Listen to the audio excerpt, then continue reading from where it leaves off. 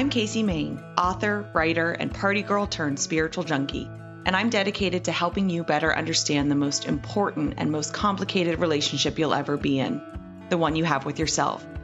It's the only relationship that you're in for the entirety of your time here, and it affects every single aspect of your life. Yet it is the one most often overlooked.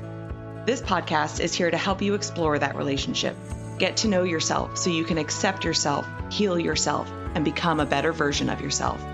So let's get to it.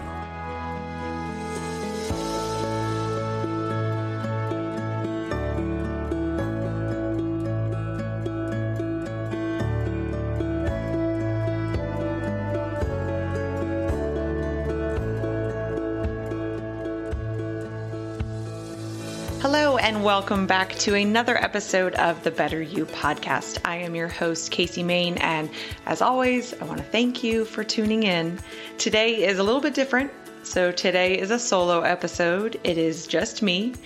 And I was planning on airing a guest interview, but then this past weekend, I was writing an article for Yogi Approved on Thich Nhat Hanh quotes, and specifically quotes on empathy and compassion. And looking up his quotes and then thinking about them and analyzing them so that I could write a couple sentences explaining each of them just really got me thinking. And I feel like this is such a relevant topic right now. So I decided to just jump on here and record a solo episode about it and save the interview for a future week. I'm not going to share the actual article that I wrote. You'll be able to read that as soon as it publishes on Yogi Approved, and I'll post on my writing social accounts when that happens. Those accounts are at Casey Main Writes, WRITES, in case you are not already following me there. I'm on both Instagram and Facebook, and even Twitter, although I don't really understand Twitter, but I do every now and then attempt to tweet. So real quick, in case you aren't familiar with Thich Nhat Hanh, he is a Vietnamese Buddhist monk. He's a global spiritual leader, author of several books, poet, and a peace activist. And he's founded a bunch of monasteries around the world. He was nominated for the Nobel Peace Prize by Dr. Martin Luther King Jr., and he's often referred to as the father of mindfulness and the other Dalai Lama. And if anything, I'm sure you've seen some of his quotes as like a meme on Instagram or something. His key teaching centers around mindfulness and inner transformation for the benefit of individuals as well as society. And that's why I just think his message is so important and helpful right now. Plus, I haven't done a solo episode in like over 2 months, so I figured it was about time for that. Before I jump into things, I do want to let you all know what we've got coming up on the podcast. Future episodes include Sydney Weiss, who is a lawyer by day and host of the Seeking Joy podcast by night and weekend. Another Sydney Collier, who is a para-equestrian athlete competing in the now 2021 Paralympics.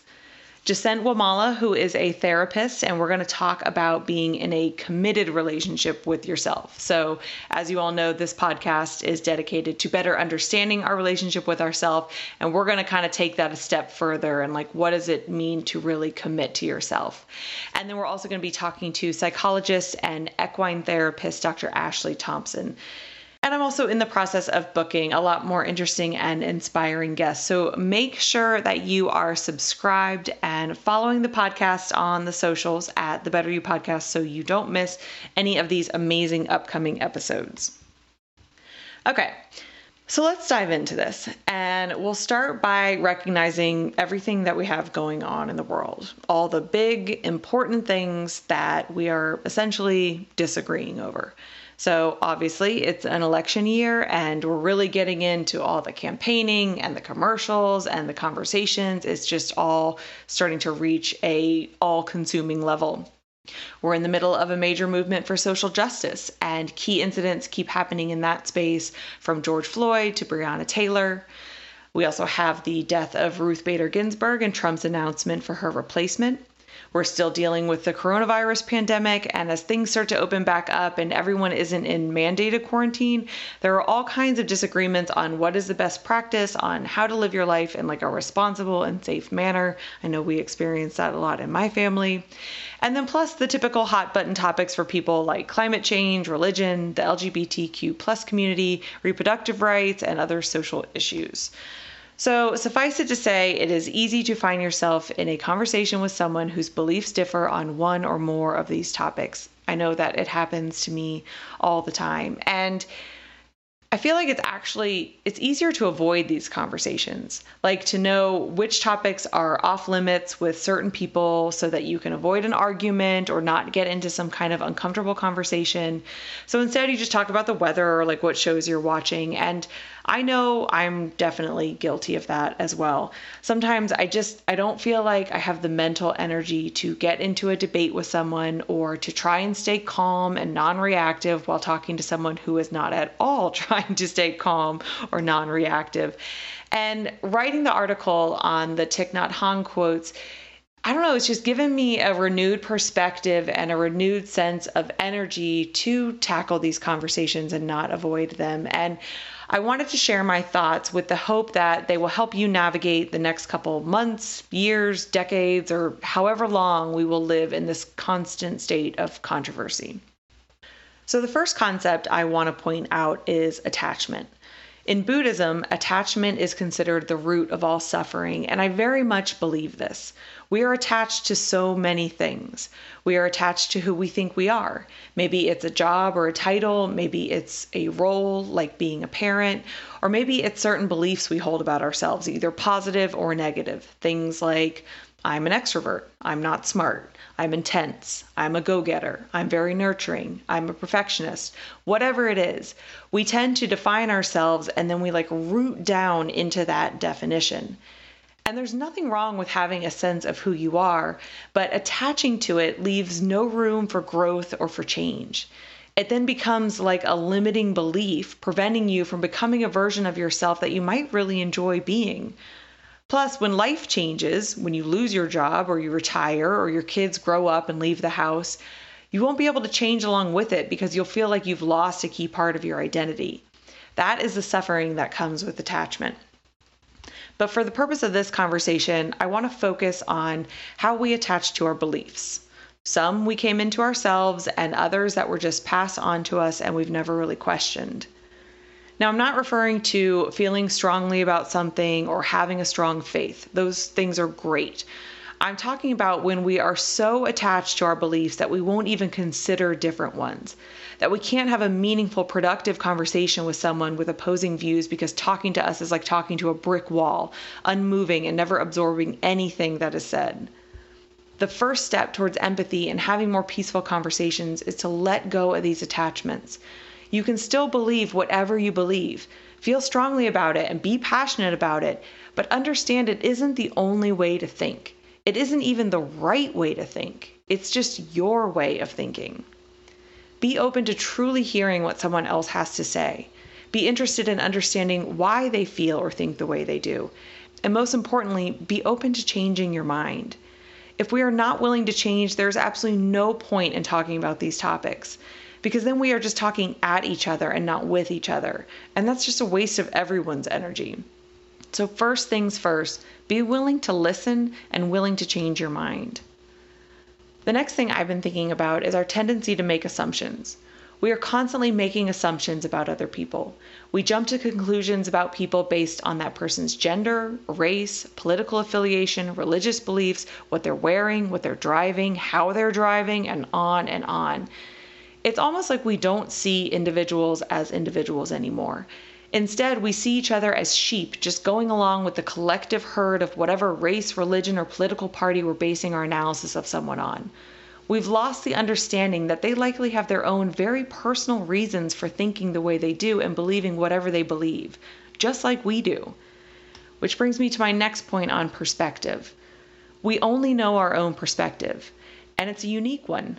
No two perspectives are exactly the same because no two people have lived every single second and every single experience with all their analysis and interpretations from the same point of view. Your perspective is unique to you, just like mine is unique to me, and that is true for each and every person on this planet. So just as much as you have your reasons for your beliefs, so does everyone else. So rather than trying to change someone's point of view, which is essentially like arguing with the only reality they've ever known, try to understand them, why they think how they do, and what experiences in their life shaped their beliefs. Then don't argue with them. You can't tell someone that what they've been through or what they feel or believe isn't true, just like no one can tell you that your lived experiences didn't actually happen. Instead, seek to understand, and then share. Share your beliefs in a way that is sharing who you are and why, not in a way that seeks to persuade or undermine whoever you're talking to. Share to help them understand you. That's what conversations are supposed to be. A group of people sharing their opinions based on their lived experiences while listening to different opinions and experiences, all without the expectation that everyone agree, that everyone be the same. Our lives certainly aren't the same, so why on earth would we expect our views to be? Everyone has been through some shit. Everyone was once an impressionable child absorbing everything that was said and done in their household. Everyone then lived through the tumultuous teenage years where we picked up all kinds of insecurities and vulnerabilities. We all then entered adulthood trying to navigate careers and families and finding our place in the world. Let's be honest, it hasn't always been easy, and all those moments have impacted who we are today. Why do we discredit that in others? Why do we not understand that it is the lived experiences that mold who people are and what they believe? Those experiences happened, and chances are they left some kind of a mark depending on how they were perceived, interpreted, and analyzed internally. Perception is reality. You cannot argue with someone's perceived reality. But what you can do is seek to understand it without trying to change it. It can feel like a contradiction, but we need to be flexible and open to changing our own minds while simultaneously not trying to change someone else's. I know that might not seem like it is enough for those of you who feel very strongly about your beliefs and the way the world should work, but look at it this way. One of the most powerful means to influence, teach, and inspire is through storytelling. Some of the greatest teachers of all time taught through storytelling. People don't want to be told they are wrong or what they should believe. How do you feel when someone does that to you? Instead, tell them a story. Tell them the story of you. Share the experiences that have shaped you and defined your beliefs. They just may see a part of themselves in that story, and that's where connection starts. That's where compassion is born, and that's where empathy can now live. Not to mention, your own life stories are the only thing you truly know. Everything else is just a belief. We live in a hyper-connected world with an unending amount of information at our fingertips. The phone in your pocket has access to every news site and opinion blog that exists. You can find and read or watch or listen to whatever kind of information you want. But what do you truly know? Unless you witnessed or experienced it firsthand, there is an added layer of perception to whatever information you're consuming. There's another human element embedded in it. That's not to say it's fake news, but it's something to keep in mind. It's something to help you distinguish between what you know and what you believe. And in this crazy information age, it's like we've lost the ability to say, I don't know, or even, I don't know enough about it to have an educated opinion.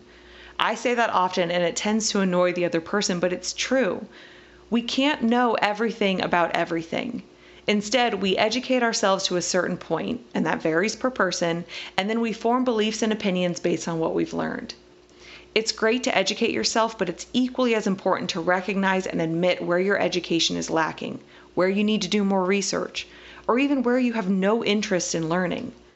Despite some of the rhetoric out there, it's okay if you don't have, find, or spend the time to educate yourself on every single political talking point. It doesn't make you an irresponsible member of this society. It simply means you have other responsibilities and things on your plate. Because truth is, educating yourself in a responsible way takes a lot of time.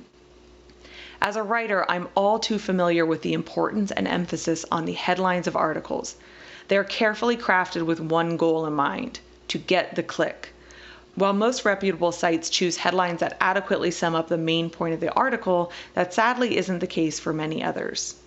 And these clickbait headlines, by design, like you can look it up, how to write them, they play on emotion, and their favorite emotion to play on is fear. And they're successful because as a society, we've lost our attention spans. We went from reading long-form newspaper and magazine articles to character-limited tweets. How often do you read an entire article versus just scan through the headlines of a publication? And if you do click on an article, do you read the whole thing or just scan through the subheadings? Our lack of attention span has changed a large percent of writing from long-form deep dives to listicles, bullets, and subheadings. Our reluctancy to deep dive into learning about subjects is consistently manipulated and capitalized on. So again, I ask you, what do you really know? What have you taken the time to truly educate yourself on versus settling on scanning some headlines and taking them at face value? And furthermore, are you only reading and scanning articles that already fall in line with your beliefs, or are you challenging yourself to consider another angle? It's okay to not know. It's not okay to not know but then argue that you do. The key to all of this is self-awareness and being honest with yourself. We have to become more aware of when our minds are closed, when we're assuming things about another person, when we're not really listening or seeking to understand, and when we're pretending to know more than we really do. If we aren't aware of these things, we can never work on them.